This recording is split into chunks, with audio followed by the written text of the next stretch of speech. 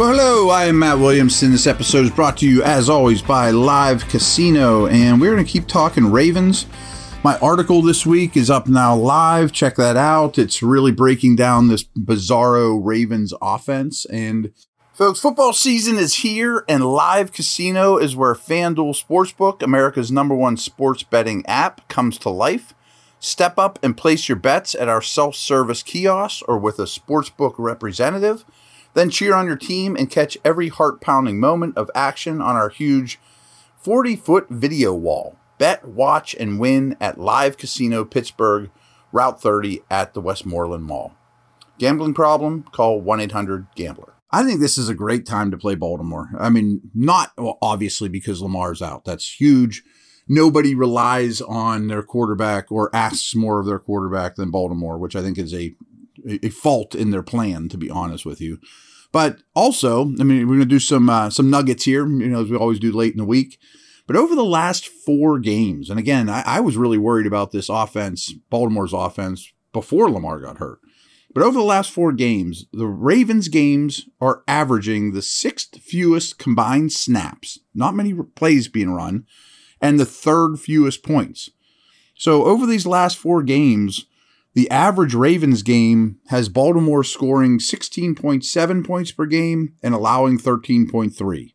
And they're just not running many snaps during that time either. The Ravens' 4 losses this year are by a combined 12 points. I mean, think about that. That's pretty good. The last team to have 4 or more losses by 12 or fewer combined points was the 2010 Packers, who, if you recall, went on to beat the Steelers in the Super Bowl. I'm not saying the Ravens are going to win the Super Bowl, but it's an indicator that you're pretty good. Since 2018, the Ravens, under Harbaugh, obviously, are 25-5 against opponents with a losing record at the time that they meet. The Chiefs are the only one better. So they beat the teams they're supposed to beat. The 3 NFL teams have a tight end as their leading receiver. As you can imagine, Baltimore's one. Of course, the Chiefs are one. The third one is your Pittsburgh Steelers. How about that? This is impressive to me, and hang with me. For his career, in all the games Mike Tomlin has coached the Steelers post-bye week, he is 99-50-1. That 66% winning percentage is the best since the 1970 merger. Is the 5th best, since the 1970 merger of coaches that had at least 5 seasons. So what that tells me is it's not an accident. I doubt that over this huge stretch, the NFL has been so kind to the Steelers to give them weak schedules post-bye. This year they did. I admit that. Don't get me wrong. What this tells me is Tomlin uses those 2 weeks to figure crap out, and he gets it right. And we're seeing that again. This contributes as well. The Steelers' remaining opponents have a combined winning percentage of exactly 500. Baltimore, who they played twice, is the only team with a winning record currently on the slate. Baltimore's remaining opponents have a current winning percentage of just 459, and the Bengals are the only remaining team on their schedule with a winning record. So their stuff is even easier. But since 2020, they are 1-5 without Lamar Jackson in the lineup. Rough. Here's a little bit of hope here. Since 1990, and remember, for the bulk of that time, there were only 6 playoffs teams. Now there's 7. So it's easier to go to the playoffs this year and last year with 7 out of 16 going as opposed to 6 out of 16 going. So these numbers are actually, it's easier than it has been since 1990. But still, here we go. Since 1990, teams that start 5-8 go to the postseason under 1% of the time. Teams that go 6-7 go 14% of the time. That's a massive swing. I mean, a 13-point percentage swing of winning this game versus losing this game. And guys, I'm not trying to get your hopes up, and I know half of you are out there going, I don't want them to go to the playoffs. They get a worse draft pick. It's not crazy. If you win this game and you're 6-7, you've got a 14% chance, and really it's better than that because there's 7 spots now and not 6. So that's what I got for you. I'm going to take a break, and then we're going to do a whole segment, a beefier segment on when the Steelers have the ball, as we usually do.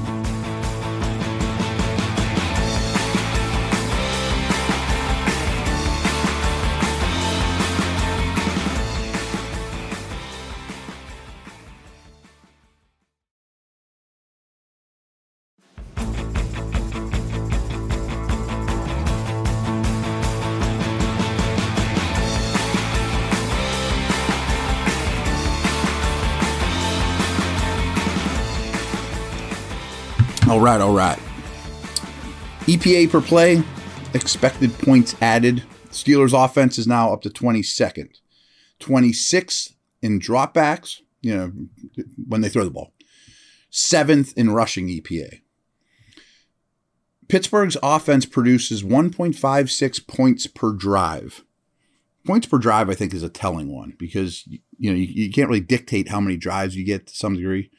Only the Texans, Colts, and Broncos are worse. So things are getting better, but they're not producing enough points per drive yet. Baltimore's defense is 14th in EPA. They're 16th per dropback and are 5th against the run. Baltimore's defense allows 1.97 points per drive, which is noticeably more than the Steelers produce per drive. And that's 14th best in the league. Only one defense sees a higher percentage of pass plays than the Ravens. So no one's running on the Ravens. And I mean, right now especially. Teams are throwing like crazy against the Ravens. Not with moderate success, but a high percentage of the time. So a big thing this EPA site does is they combine your EPA and completion percentage over expectation. I know that's a little nerdy for you guys, but it's promising for Kenny Pickett. He's 22nd amongst quarterbacks. And that's right behind Justin Herbert and Kirk Cousins, 1 spot ahead of Aaron Rodgers. So, it's not bad company. I know those guys aren't having stellar years, trust me. Pickett averages 7.5 air yards per passing attempt. That's 20th in the NFL. But it's also tied with Pat Mahomes. Only 11 qualified quarterbacks have a better completion percentage than Pickett. Pickett hasn't thrown an interception in 3 of his 4 home games this year. Deontay Johnson, so he got a 38% of the targets last week. That's a massive share. Pickens got just 8%. That needs a change. I think we all agree with that. Pickett's is still 4th among NFL rookies in receptions and receiving yards, despite catching 1 pass for 2 yards last week. He's still 4th among rookies. So since Claypool got traded to the Bears, Freiermuth has played a higher percentage of his snaps in the slot and has received a 23% target share. That's a very high percentage for a tight end. However, last week Freiermuth ran a route on just 55% of the dropbacks, and Freiermuth has 4 or fewer receptions in 4 of his past 5 games. Still, yards per route run is one of my favorite stats. He's 5th amongst all tight ends in that metric. So I'm not real sure why his snap count was down last week. I've not gotten any kind of good answer. Cowboys, Eagles, Patriots, Bucks are the only defenses in the league with more sacks than Baltimore, who have gotten to opposing quarterbacks 37 times. So after rushing for 154 yards in Atlanta, sometimes these numbers tie me up too, folks. The Steelers now have 734 rushing yards over the last 5 games. 734 over 5 games. Najee Harris has been on the field for 66% of the Steelers' snaps this year. Last week, he was also used for exactly 2/3 of the offensive plays. He has 90-plus scrimmage yards in 3 of his last 4 games and has scored a touchdown in every AFC North matchup this year. Doesn't mean he will again, but Ravens defense yields just 3.8 yards per rush attempt. Only the Niners are better. Over the most recent 5 games, Baltimore's giving up only 50.8 rushing yards per game. And as I mentioned before, teams are just throwing a higher percentage of the time because they're really good against the run. Since week 8, the Ravens have allowed opposing running backs, not quarterback runs or end arounds, running backs, to average 2.8 yards per carry. since week 8. That's a pretty good stretch.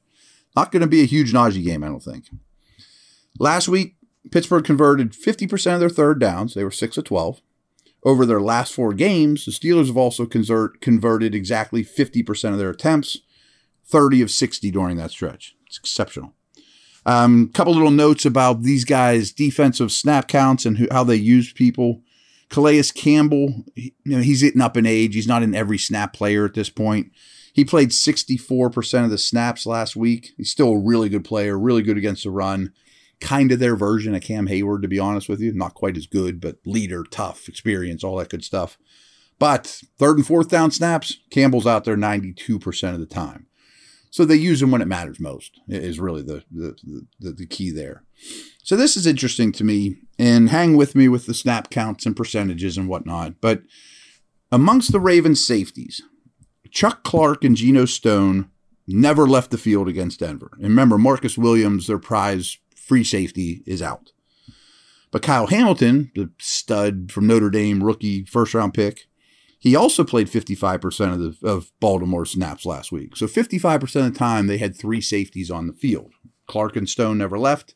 Hamilton was out there for 55% of the snaps. But of his snaps, 2/3 of them Hamilton lined up in the slot. He's a 6'4", 220-pound safety. So this correlates with their cornerback usage. Marcus Peters and Marlon Humphrey played every snap as well. But no other cornerback played more than 15% of the snaps. So what that tells you is they really don't have a slot corner right now. Because Humphrey, one of the beauties of Humphrey, he's a really good player, is he's an excellent outside corner and he's an excellent slot corner. You would think there's more corners in the league like that. There aren't. I mean, it's a rarity. It's a different type of skill set. So if they had a third corner they trusted, either a slot guy, they would probably plug him in instead of Hamilton as their slot corner, or an outside guy, they could bump Humphrey to the slot. That's not what they're doing. They're using safeties for that. And I understand it was against Denver, but it's not like it was against Atlanta or a team that lives in heavy personnel like the Ravens. I mean, Atlanta still has a lot of 3 receiver sets, and they're not an unorthodox offense. I think that's just the state of the Ravens secondary right now. Last note here too. Humphrey's their best corner, and as I mentioned, he can play outside or in. But Peters is only an outside corner. But right now, they don't switch sides at all. So when Kenny Pickett comes to the line of scrimmage, Peters is almost always going to be on the outside to Pickett's right. 90% of his snaps this year, that's where Peters has aligned. So if you like a matchup, boy, Deontay's killing Peters. Pickens is killing Peters. And Peters still is a good player. He's never been my cup of tea because he's a real boom-bust guy. Big plays are great, but tends to bite on double moves, trying to make big plays. And, he has had a lot of bad plays too. A lot of good, a lot of bad. And he's a little older now. So anyways, if you really like a matchup, you can dictate it. I mean, Pickens is killing this guy. Well, I'm just going to line Pickens up to Kenny's right, or vice versa. You know what I mean? Or someone's killing Humphrey. So you kind of know where their guys are at, is my point. Tomorrow we will wrap up the week, talk about when Baltimore has the ball. A lot of interesting nuggets there too. They're a strange offense. As I stated in my article, go check that out. Leave me some comments. We will talk tomorrow. See you.